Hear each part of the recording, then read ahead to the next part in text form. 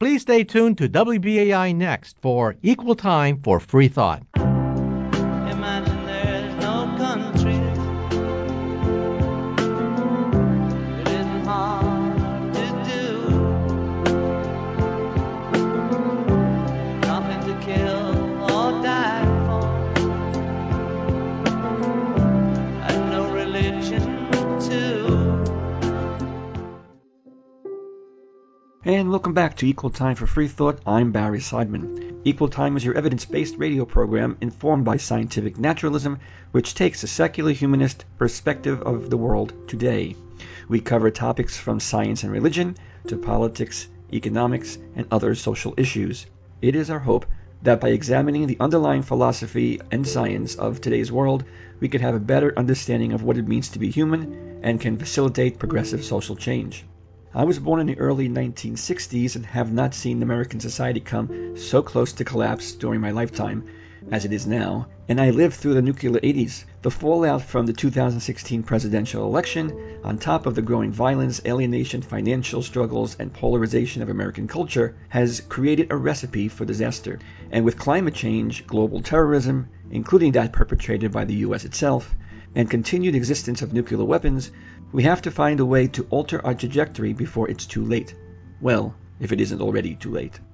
In late 2008, we invited political philosopher and economist Takis Fotopoulos on Equal Time to discuss his inclusive democracy project. So much has happened in the 9 years since. Takis was a senior lecturer in economics at the Polytechnic of North London from 1969 to 1989, until he began editing the journal Society and Nature, later Democracy and Nature, and subsequently the online International Journal of Inclusive Democracy. He was also a columnist of, and I'm going to have to pronounce this carefully, Eleftherotypia. Eleftherotypia. I'll have to ask him how that's pronounced. The second biggest newspaper in Greece. His books include Towards an Inclusive Democracy, The Crisis of the Growth Economy and the Need for a New Liberatory Project, and currently, The New World Order in Action, Globalization, the Brexit Revolution, and the Left. It's been almost 9 years since we've had you on the program. A lot has happened since then, but before we get into all that, or some of that, and examine the ideas in your book, perhaps a few definitions of terms would be a good idea. Firstly, the term New World Order is an oft-used conspiracy theory term, as you know, which could describe anything from a clandestine totalitarian world government and Freemasonry to alien invasion, believe it or not. So why did you choose to use this term, and what do you mean by it? Yeah, actually, the term New World Order is being used in different ways by both the left and the right. I mean, the right, as you said, usually what it means by this is a conspiracy theory of some sort, whereas the left, it means a kind of ideology. In fact, what I'm going to do and today, and of course I did in the book, is I described a new definition of the New World Order, according to which the New World Order is a structural change in the capitalist market system. Another term you use is transnational elite. Are we talking about the 1% here, or political ruling classes? Which one are we speaking about, or is there something else? The transnational elite, which is defined in relation to the New World Order, which, as I said, is a structural change in the market capitalist system, is related to the New World Order, and it simply means the network of the elites, which are not just local, they are transnational elites in the era of globalization. We still have, of course, local elites, but these are not the elites which control the world. The world is controlled today by transnational elites, and these are economic elites, that is, those that control the transnational or multinational corporations, political elites, cultural elites, and so on. And the term globalization also has several meanings. One of them being the idea that we are creating a united world where everybody is free and the West will help the third world nations become successful like Europe and the United States, blah, blah, blah. How are you using this term, and do you think any of the West's actions in countries like India, for instance, have benefited people there? Of course, what you just described is what I call the ideology of globalization. In fact, globalization is simply an economic phenomenon. It's simply the today's evolution of the capitalist market system. The capitalist market system today can only be globalized, and this means certain important consequences. For example, if you have globalized capitalist system, that means that markets have to be open and liberalized, and this is the basic condition, actually, for example, in the European Union, what they call the four freedoms, which means that all markets, market for commodities, market for labor, market for capital, should be free and liberalized. In other words, not only open, but also there should be no controls on these markets. So this is the defining characteristic of globalization today. And this has nothing to do with the ideology you mentioned, how you can say that globalization helps people in India or in the United States and so on, when in fact, and this is verified by many data, which some of them actually I describe in the book, that there is a continuous concentration of income and wealth all over the world in the last 20 years or so since globalization has flourished. So you may have an increase in the national income of China or India or whatever, but this does not mean that this wealth is distributed in any way fair or equal. And this is something that even serious systemic analysts recognize, that they say this is the major problem of globalization, that its benefits are not distributed in any way fairly. That's why actually we have the present reaction in the form of what we may call neo-nationalists, or I call them sovereignty movements.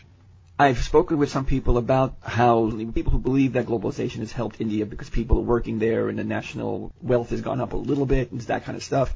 And then I say that it's not distributed properly, but they blame that on the people, the elites in India, rather than on the system itself, or rather than on globalization. So that's why I was asking that question as well. What we have now in countries like India, China, and of course in the West as well, is a few billionaires. And on the other hand, we have also some sort of middle class developing in both India and China.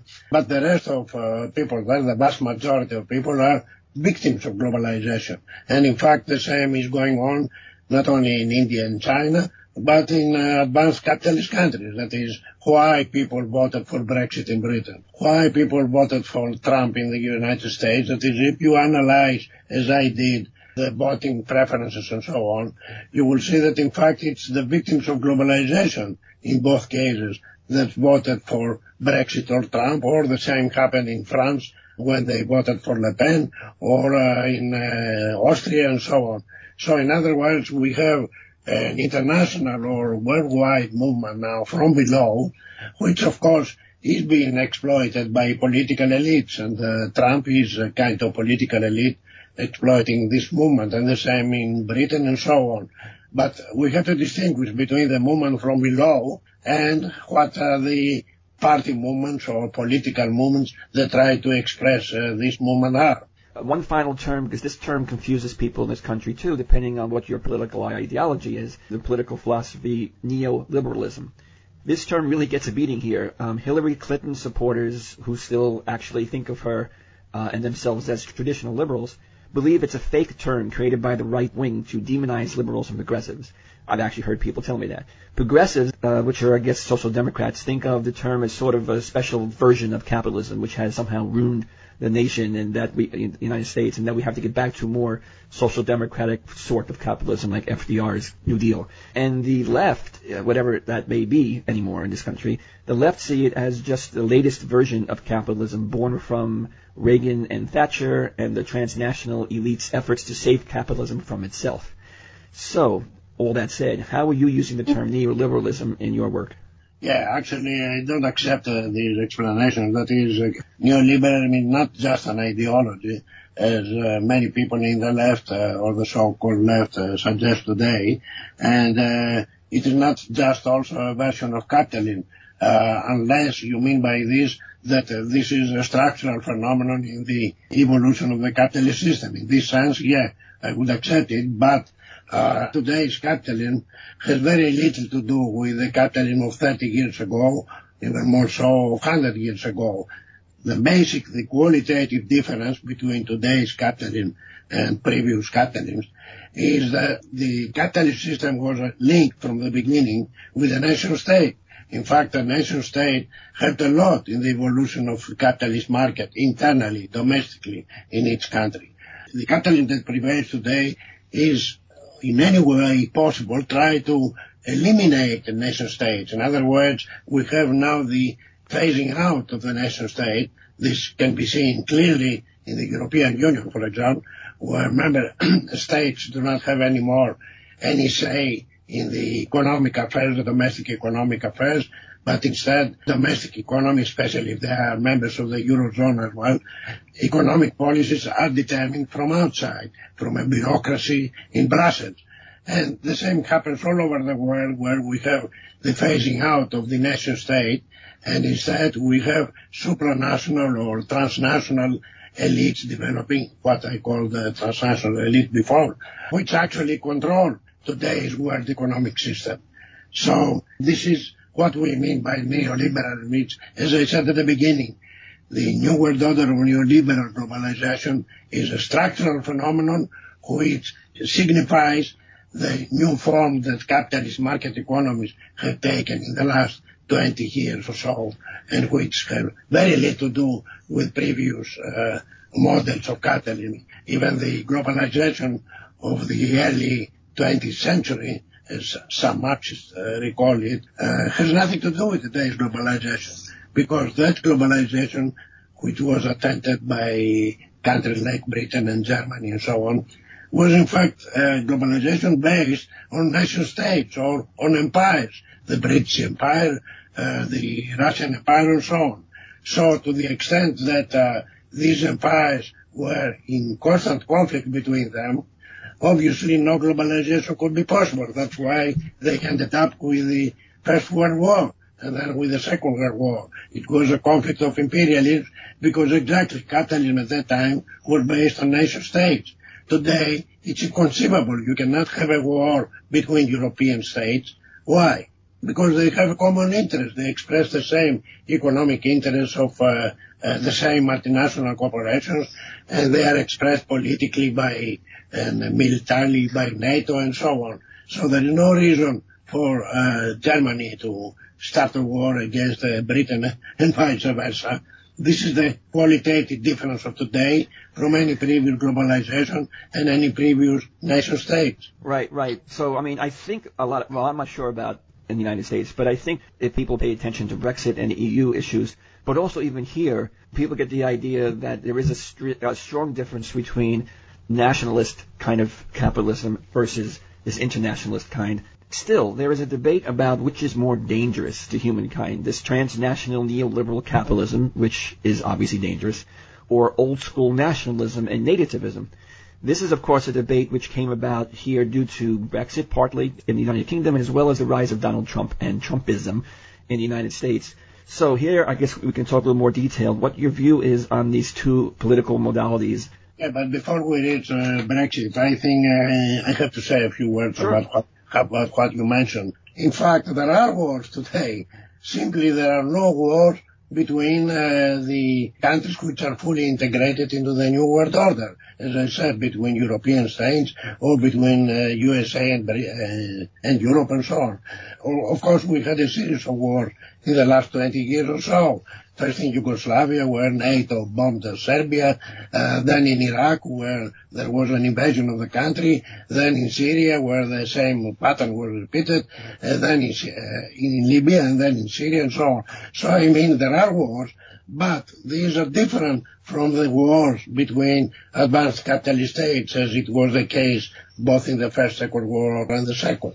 Now, we have wars by what I call the transnational elite against any state which resists being integrated into the New World Order. Right. That's why there was a war against Iraq, because it was a sovereign nation. That's why there was a war against Libya and in Yugoslavia, because all of these were sovereign nations, which were not integrated into the New World Order, and therefore they had to be subordinated. It's one thing to talk about peace and so on. That is, there is the propaganda of the transnational elite that the European Union secured peace in Europe. This is funny because it's not the European Union that secured peace, but the fact that the capitalist states in Europe, the elites, of course, of these countries, were united in creating the European Union exactly in order to express better the interests of the multinationals. In fact, the basic treaties which established the European Union have been drafted by a mysterious organization, European Union of Trade Industrialists, something like this, round table of industrial capitalists, which has created all the institutional framework of the European Union. So we have to distinguish between nationalism and the old nation-state wars and what is today, which is distorted kind of internationalism, what I call the New World Order of neoliberal globalization, which still creates wars, but not between the advanced capitalist countries which are integrated into the New World Order. There are, of course, conflicts, as we all know. For example, why there is all this tension with Russia. Because Russia is not integrated yet fully, although it is a member of the World Trade Organization and so on. It's not fully integrated in the sense that the Russian elite, Putin, wants to have an equal member of the transnational elite to participate in the transnational elite, which they do not accept. I mean, the people in the West, the elites in the West, do not accept it. And that's why we have all this tension between the transnational elite and Russia. So Brexit then, there's different views even from people I know in England. I mean, some say it was a bad thing because of security reasons.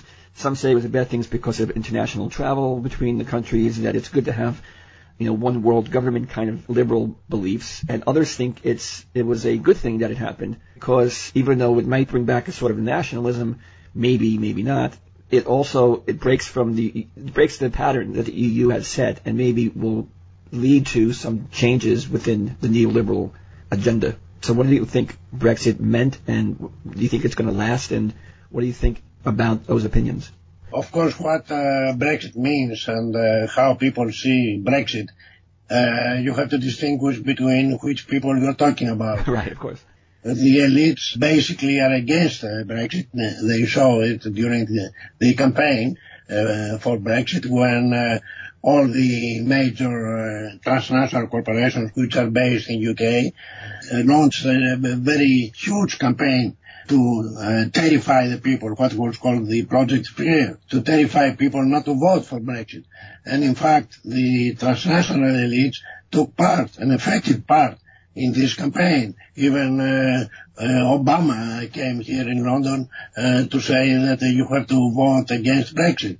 And the American elites were, of course, against Brexit. The European elites, the European Union elites were against.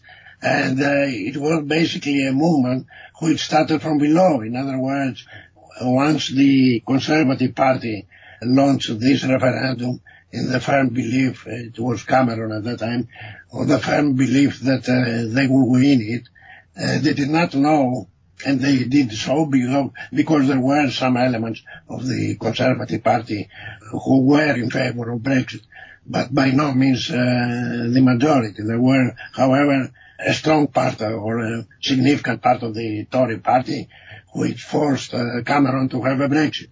Again, as I said, on the belief that they don't know what will win. But in fact, what happened is that, and this can be proven by the results of the election, what happened was that many people in Britain from the lower income groups, that is the working class, poor farmers, people with small shops and so on, all these people who were the victims of globalization all these years, people, for example, in the north of England, who became unemployed once Thatcher started opening the markets, because why an industrialist in Britain would use British steel when it can buy steel from Korea or whatever at half the price or less. So the basic industries in Britain closed down at the time. There was a huge car industry in Britain, a huge basic industry to support it in steel, rubber and so on. All these industries closed down. And Britain, in the last 20 years or so, was transformed from an industrial economy to a service economy. That is, it was relying mainly on the financial sector, the City of London and so on, and everything else was imported. Of course, all these people who were employed by these sectors, who were phased out, were terribly ugly. They lost their jobs, they lost sometimes even their home, and so on. All these people became immediately supporters of a no vote because they thought that it was the European Union which was the means through which these globalization policies were passed and were implemented. You know that in Britain it has been calculated that something like 60% of the legislation passed through the House of Parliament, in fact, is generated in the European Union, in Brussels. So when people belonging to all these groups found out all this, they said, come on, who is ruling Britain now? It's not us anymore. It's somebody else in Brussels and so on. So let's get out of it. And that's why there was a huge movement of people who were completely apathetic up to then to electoral contests. That is, people who ceased voting for Labour Party, because the Labour Party since Brexit, since Blair, has become a pure neoliberal party, as most social democratic party. So the traditional clientele of the Labour Party either moved to other parties or mostly abstained. And what happened with the Brexit was that all these people, particularly those who abstained, came back and voted for Brexit.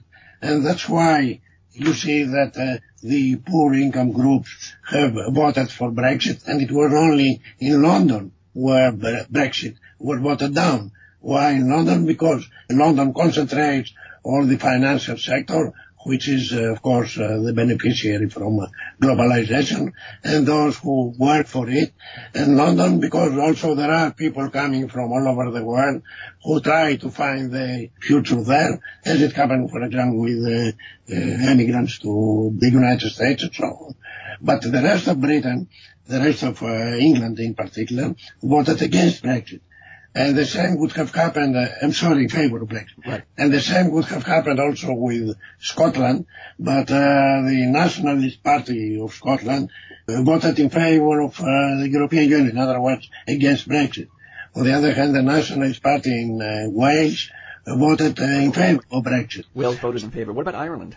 Yeah, Ireland, Northern Ireland, also voted in favor, but in fact, the Nationalist Party, which is now actually cooperating with the Conservative Party in governing the country, voted against. So they were divided, the nationalist vote in Northern Ireland. Well, moving to the United States, I know you're from Greece and you live in England, so you're looking from outside in at the United States, which is an anomaly sometimes. But a lot of things have happened that are similar. You know, we're a service-based culture now. We don't produce, we import, et cetera, et cetera. Donald Trump is a new kind of thing for us, and I've seen some crazy stuff happening here, including George W. Bush, but this is something a little different, for better or worse.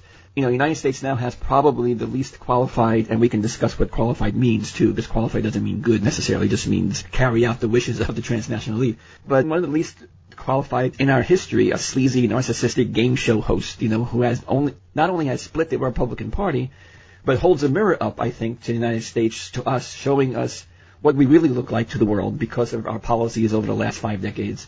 What do you think about the rise of Trump himself and the empowerment of the most divisive elements in American culture with him, like the neo-Nazis and the xenophobes and the nationalists and stuff like this? The first question was about whether there is qualitatively any difference now in the United States, whether things are worse, and from what point of view are worse, and why people voted for Trump, which is also the second question, that is how we explain the rise of Trump. I think here that we have to distinguish, as I said before, between the elites, both in the United States and in the other advanced capitalist countries, and the victims of globalization, which belong to the lower social classes and so on, the working class, etc. The United States has not, of course, suffered because of globalization if we talk about the national statistics about how the national income has grown and so on. Why this? Because, in fact, what we had was a US-based transnational corporation which expanded all over the world. So, from their point of view, of course, things were rosy because they could exploit, if you like to use the term, cheap labor in China or India or whatever. But at the same time, they had, of course, to move many parts of their productive activity from the States abroad. This, the classical example is Apple, for example. When you buy an Apple computer, as I have one, in fact it says made in China. Right. Of course, it's not made in China because all the electronic base of the computer is made in California, not in China. China simply assemble computer and then it's sold as made in China. Now, this means that many people who could work in the United States, in the steel industry, in the car industry and so on, found themselves in the last 20 years or so being unemployed because cheap European cars could come, or Chinese or Korean cars could come to Britain, to the United States, and the result was that people in the United States, workers, especially in what is called the Rust Belt and so on, became unemployed and therefore very angry with what's going on. So this was the reason why things are not going well for some, who actually happen to be the majority, both in Britain and the United States and so on. And for others, of course, things are going very well. That is, in the United States, people in the coastal parts of the United States, both in the East and the West, California, New York and so on, have no problem. But the people in the mid, where actually they were based, all main industries and so on, are not happy at all with what's going on. So there was a popular movement, both in the United States and in Britain, against globalization and its effect.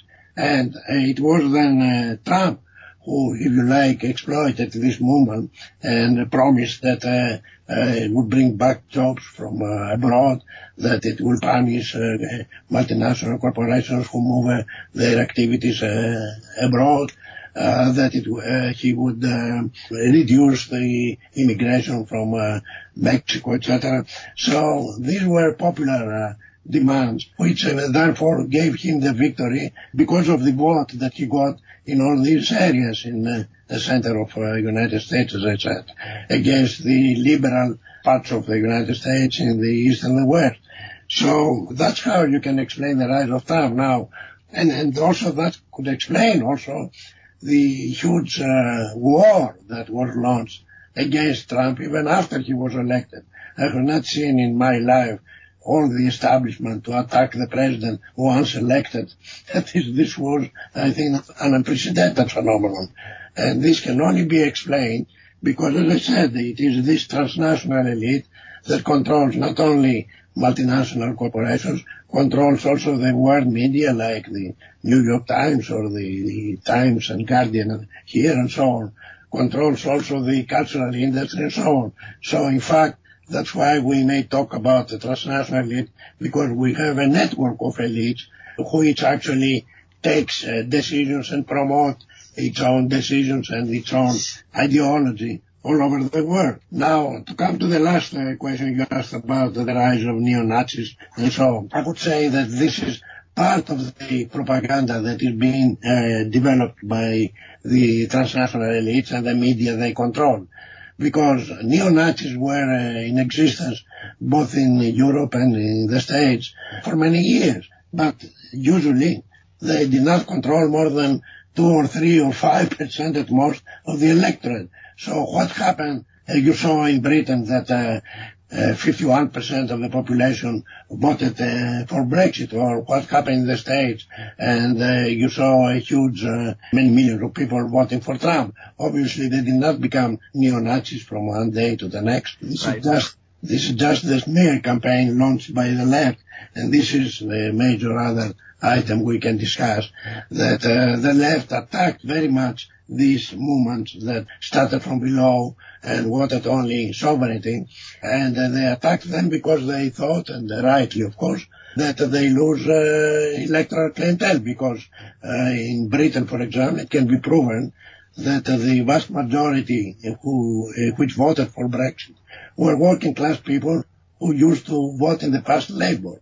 So obviously all these workers did not become neo-Nazis. Simply they found out that the Labour Party, which is fully in favor of the European Union, does not express them anymore. And you are tuned to WBAI New York, 99.5 on your FM dial, streaming at WBAI.org. We've been discussing the book, The New World Order in Action, with author Takis Fotopoulos. And now, the conclusion of our interview. England is maybe a little bit simpler. I can't say for sure, I don't live there. There are similarities, of course. Here in the United States, there's a variety of things going on. Obviously, I'm not sure how many people in the electorate understood even what Hillary Clinton represented. A lot of people didn't like her. They might have had an idea that she and Obama and the Bushes represent a transnational elite, and they were tired of establishment politics. That's been happening here for a while. They might understand that. They might also understand the problems, the individual problems with Donald Trump and the types of people that are happy that he's the president. I don't mean the people who have been hurt by the transnational elite, but, those elements because this society has the racism and the history of the United States is obviously different than in England with slavery and with a lot of other things. So also, it gets even more confusing when you add the other so-called revolution, around Bernie Sanders, because some people saw that as something from below. Even though he's part of the system and he's part of a social democratic ideology, the Sanders supporters figured they were going to bring back, some kind of social democracy that we never really quite had anyway, but they were going to bring us back to the time before neoliberalism, before Reagan took over and Bush and everyone since. The Hillary Clinton supporters, I'm not even sure, there was a lot of stuff going on there. They wanted the first female president, amongst other things. Those three elements, and maybe it's not so much that people voted for Trump or for third party as opposed to voting against the establishment, against Hillary Clinton, but even we have the Christian fundamentalists who are always been a big voting group for the Republican Party supporting Donald Trump, which is really odd because based on their own expressed values as so-called Christians, Donald Trump is nowhere near an exemplary figure of that. So I think there's a lot of things going on. When you said he's really exploiting through all those characteristics of this country, through religion and racism and white working class Americans and all this other stuff. Who knows what Donald Trump really believes? But now, when you wrote the book, he was just becoming elected. It was just the election had just happened. Now he's been there for a while.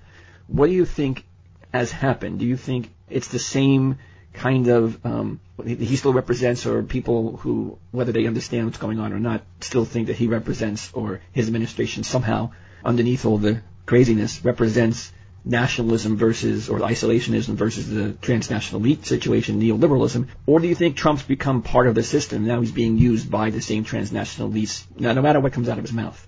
First, as regards the division between Clinton and Trump, or if you like, between Sanders and Trump, I think that it is generally accepted that the entire liberal establishment was against Trump, and that it was divided, however, as regards the support for Hillary or for Clinton, for Sanders. And of course, the majority of the liberal establishment and liberal voters were in favor of Hillary Clinton, who controlled also the party mechanism and so on, and against Sanders. And Sanders, of course, became unreliable from the moment that he said that vote for Hillary if I qualify, and disappointed many people who may have believed in his program. Now, the problem with people like Sanders, it's not a matter of personalities. It's that social democracy is not feasible anymore. It's not possible anymore in a globalized society and economy as we live now. It's not a matter that Sanders wants to betray his voters, or that the same happened in France with Mitterrand or Hollande, or the same in Britain. It's not that they wanted to betray their voters. It's simply that They have to accept the structural characteristics of the system, otherwise they cannot actually implement any of their policies unless they break with the institutions of the New World Order. If they decide not to break, then they cannot do anything from inside. You cannot, in other words, improve the European Union so that it would become a good social democratic union. In fact, this was attempted in the late 1980s with the Delors program, which was a social democratic program. Delors was also a social democrat. But all these were thrown and was out and was rejected by the successors of Delors and the new generation, if you like, or European Union leaders, who adopted the neoliberal program, not because they wanted to abandon the social democracy, but because they found out that with open and liberalized markets, which they took it for granted, that's the important thing, with open and liberalized markets, they had no choice. That's why you see the collapse of the social democracy, not just in the United States, in the form of Sanders or, if you like, Clinton, but all over the world. In Europe now, all social democratic parties have collapsed. Look at the electoral results in Germany, in France, in Italy, and in Britain and so on. Britain, it's an exception as regards Corbyn. We can discuss it later if you like. But otherwise, the social democratic parties all over Europe, in the United States, have collapsed. And the reason is that they could not anymore offer what the old social democratic parties offered in the past. So that's the reason why people voted both for Trump in the United States or for Brexit in Britain. Before you continue, I just have one question about that. There was a line, there was a quip, if you paid attention, I'm sure you did, to the primary debates between Hillary Clinton and Bernie Sanders, where he was talking about healthcare, universal socialized healthcare, like most of Europe still has in other places. And he was describing Denmark as an example, and she said, well, we're not Denmark. Do you think Scandinavia, Denmark, Sweden, those countries are still holding on to a social democracy of some sort? And if they are they an exception? So maybe when Hillary Clinton said we're not Denmark, she really meant we're not going to do that here because we can't, not because we won't. In fact, this is not true. Actually, I have written an article about the Scandinavian social democracy a few months ago where I had a lot of evidence and research by Scandinavian people who showed that actually it is a myth that the old social democratic state still exists in any Scandinavian country. In fact, what they did both in Sweden and in Denmark and so on, they introduced open and liberalized markets, which as regards, for example, labor, means that you cannot have any more full employment as we used to know it in the past. That is, now you have flexible labor, and flexible labor means that you should be available at any time whenever your employer or candidate employer asks you to work and so on.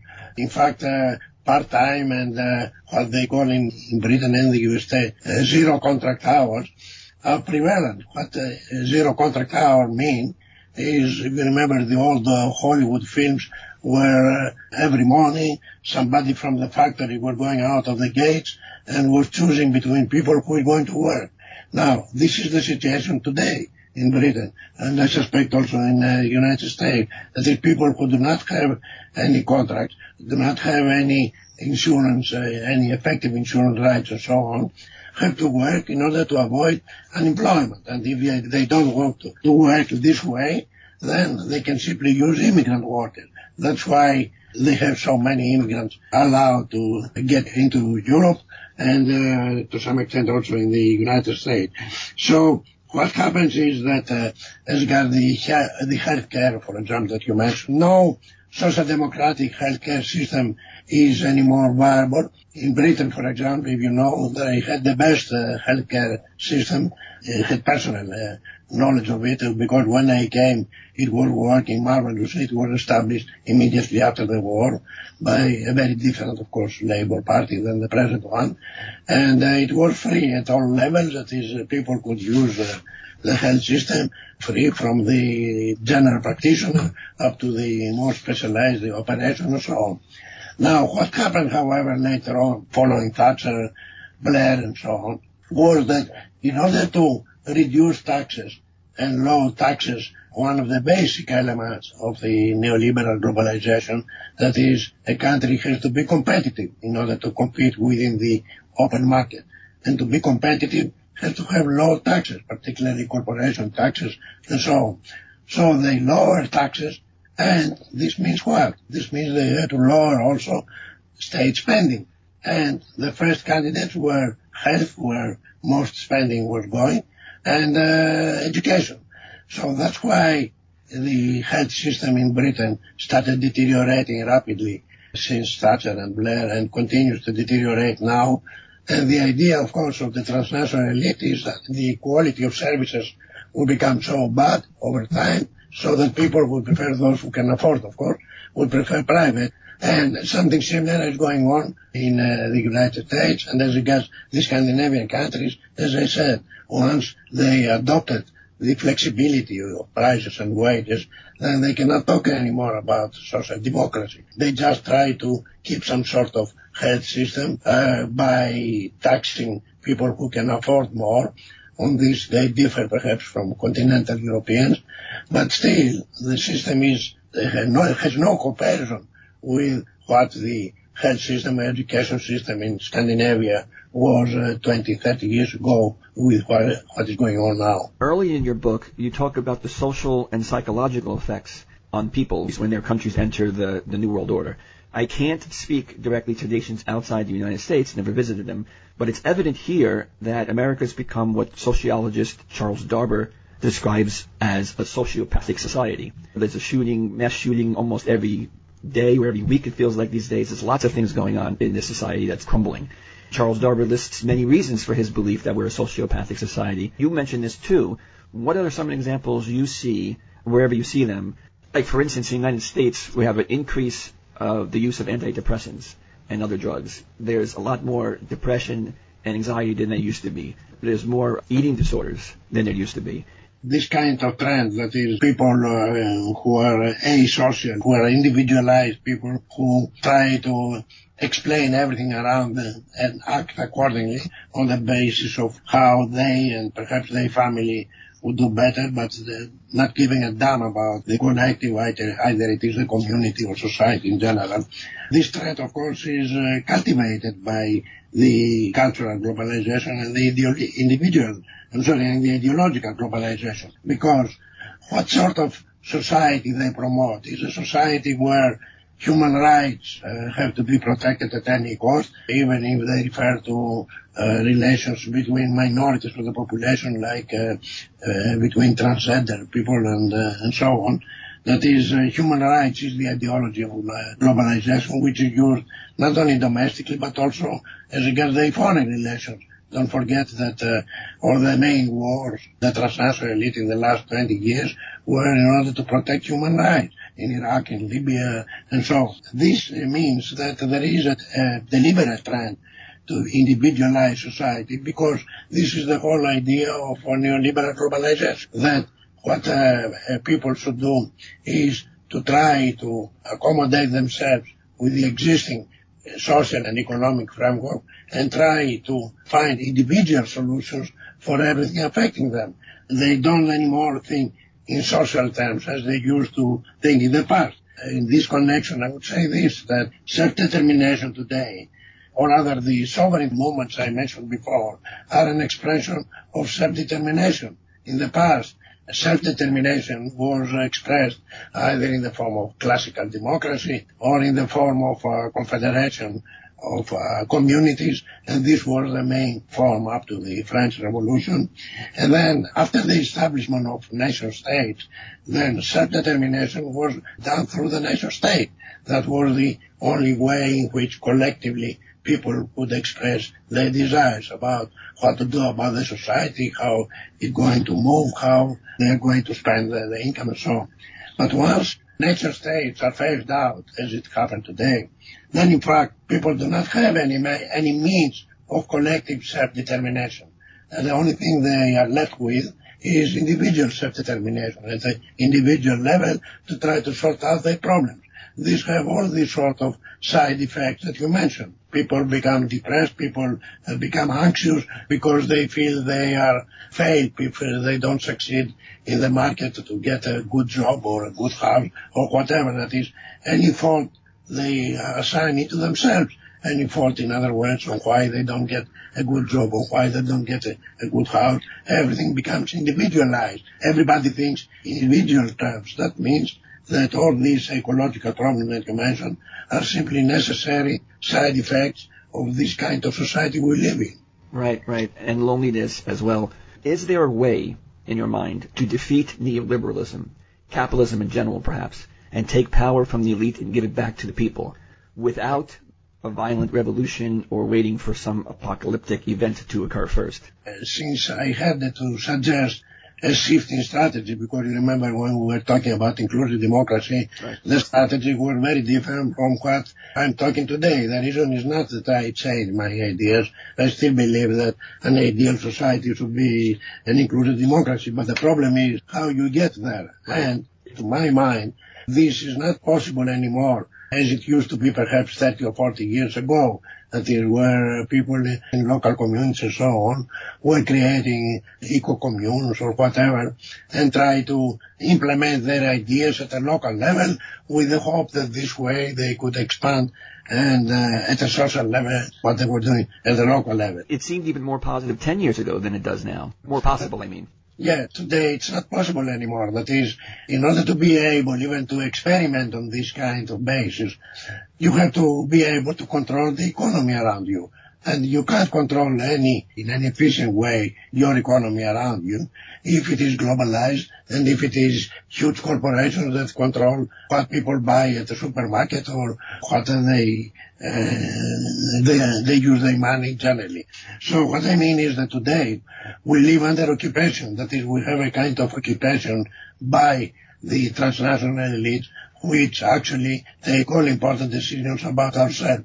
So if you have an occupation, the only way to proceed, as it happened, for example, during the German occupation in Europe during the Second World War, is first to resist, to get your national liberation, and then once you have national liberation, in other words, once you can control your nation, you can control your country or at least your community, I mean control, economic control, and political control, and of course cultural control. Once you control your community, then you can talk about how you can change the community, how you can have an ideal society and so on. So therefore, unless people, that's why I call this movement today a movement for self-determination, that it is the expression of self-determination today, as it used to be in the past, in the form of confederation and so on. Today, the form of self-expression, of self-determination that is available is only through the creation of first forms of society which secure national liberation. And once you get your national liberation, then you can talk about social liberation. That is, the social liberation presupposes, if you like, national liberation. Unless you control your environment, your country or your community, you cannot talk about an ideal society. Even the Russian communists in 1917, they did what? They invaded, they stormed the Winter Palace. Okay? Why? Because that was the center of power, and they knew that they had a nation, the Russian nation, and all that was needed was to invade the Winter Palace and get all power needed in order to convert society according to what they believed was the ideal form of society. But today there is no Winter Palace anymore in any country. Which is the Winter Palace in the United States? Is it the White House? And who controls the White House? At least Trump has shown, inadvertently of course, but this is what the Trump exam showed, that nobody can control the White House unless it is approved by, unless he is approved by those elites that control the media, that control the Senate or whatever. The same happened in France, where who controls the Élysée Palace? It's not, of course, Macron. Macron was selected by the transnational elite exactly to implement the program of the transnational elite, for creating a full federation of European states. In other words, for the formal abolition of national sovereignty. And the same in Britain with Theresa May and so on. In other words, it's not anymore who is prime minister or who is president that controls today's society. It's all these elites which actually control those people who are elected in such places. Don't tell me that if Hillary Clinton was elected, would not accept all the demands of the transnational elite, of the multinationals or the mass media. Of course she would. She was part of that. She helped create it. So what do we do then? Go back to some form of nationalism before we could then go to some form of community and inclusive democracy, which is, I guess, what Brexit was about. But is there anything besides violence, like the Russian Revolution? We saw how that turned out. Is there any way to have a real liberatory project now? How to take any steps towards it, superficially speaking? Is there hope left? As you get first the term that you use, nationalism, I don't agree that we should call all these movements nationalist movements. That's why I explained in detail why they're not nationalists in the old form, because they're not aggressive nationalism. That is, we're talking about defensive nationalism. That is, we're not talking about Nazism or we wanted to expand the area of activity, economic area of activity of their countries and so on. That is what you call nationalism in Britain today or in France and so on. Has nothing to do with expanding in other countries in any aggressive form. It's just a defense of the right to determine your own affairs in your own country. That's why I call these movements sovereignty movements rather than nationalists or even neo-nationalists, because they still can be smeared from the left as it is some kind of aggressive nationalism, which they are not. So, what was the last part of your question? Well, I just want to, when we talk about these topics, when we get to the end of the conversation about what could be done and if there's anything that could be done, most of my guests tend to be very pessimistic. I'm pessimistic in some ways too, but is there any reason to be optimistic at all or idealistic at all that things could change in a positive way, or is it too late? No, it's not too late. I think, and I made concrete proposals in my book, that the way forward is for all those movements which I characterize, as I said, self-determination movements, to start being organizing from below. Because at the moment, it's people like Trump or Farage in Britain or Le Pen in France and so on, who for their own reasons, political reasons or ambitions or whatever, try to exploit, as I said, these movements. The point is that these movements have to organize from below. In other words, they have to self-organize through the form of popular fronts, like, as I mentioned before, in the German occupation, there were some popular fronts fighting the Nazi conquerors, both in Greece and in France and everywhere in Europe. So what we need is people to self-organize in the form of popular front in order to get their national liberation. And once they get national liberation, which presupposes a self-reliant economy, in other words, people have to break with the institutions of the New World Order and create self-reliant. I don't mean autarky, of course. I mean self-reliant in the sense that people in a country, say the United States or Britain, would be able to cover most of the basic needs and even more by the domestic production, and then and only then, once they have covered their basic needs, they could start trading on the surpluses of their production and exchange surpluses with other countries. And this could be done within a new community of nations. In other words, I think that only if a new community of sovereign nations is created, only then we can have a ray of hope that we can get out of the present neoliberal globalization. If people first organize in the form of popular fronts, they get their national liberation, and then they fight with other nations which are also sovereign, or they fight for their sovereignty. They unite with these nations to create at the end a community of sovereign nations which would change really the form of the world. Now, what will be the form of each society? That should be left to the people themselves. In other words, after people have got their national liberation, they want to have a kind of socialism or a kind of Soviet communism or an inclusive democracy or a narco-syndicalist society or whatever. Like the Spanish anarchists during the 1930s. Yeah, all these should be decided afterwards, that is, after they got national liberation, because we should not forget the Spanish anarchists that you correctly mentioned, and as I mentioned before, the Bolsheviks and so on, had already their own national liberation. And the problem for them was how they move from national liberation to social liberation. And this is something that the assemblies of the future could decide. Right. That is what you've been talking about since you wrote Towards an Inclusive Democracy, and things are a little bit more complex now. But I do personally think that that's possible, but it seems like a really tall order. But who knows? Things happen quickly sometimes. If enough people, enough places have their lives more turned upside down, things like that might be still possible. Thank you, Takis Fotopoulos, for being on Equal Time for Freethought again. Thank you, everybody.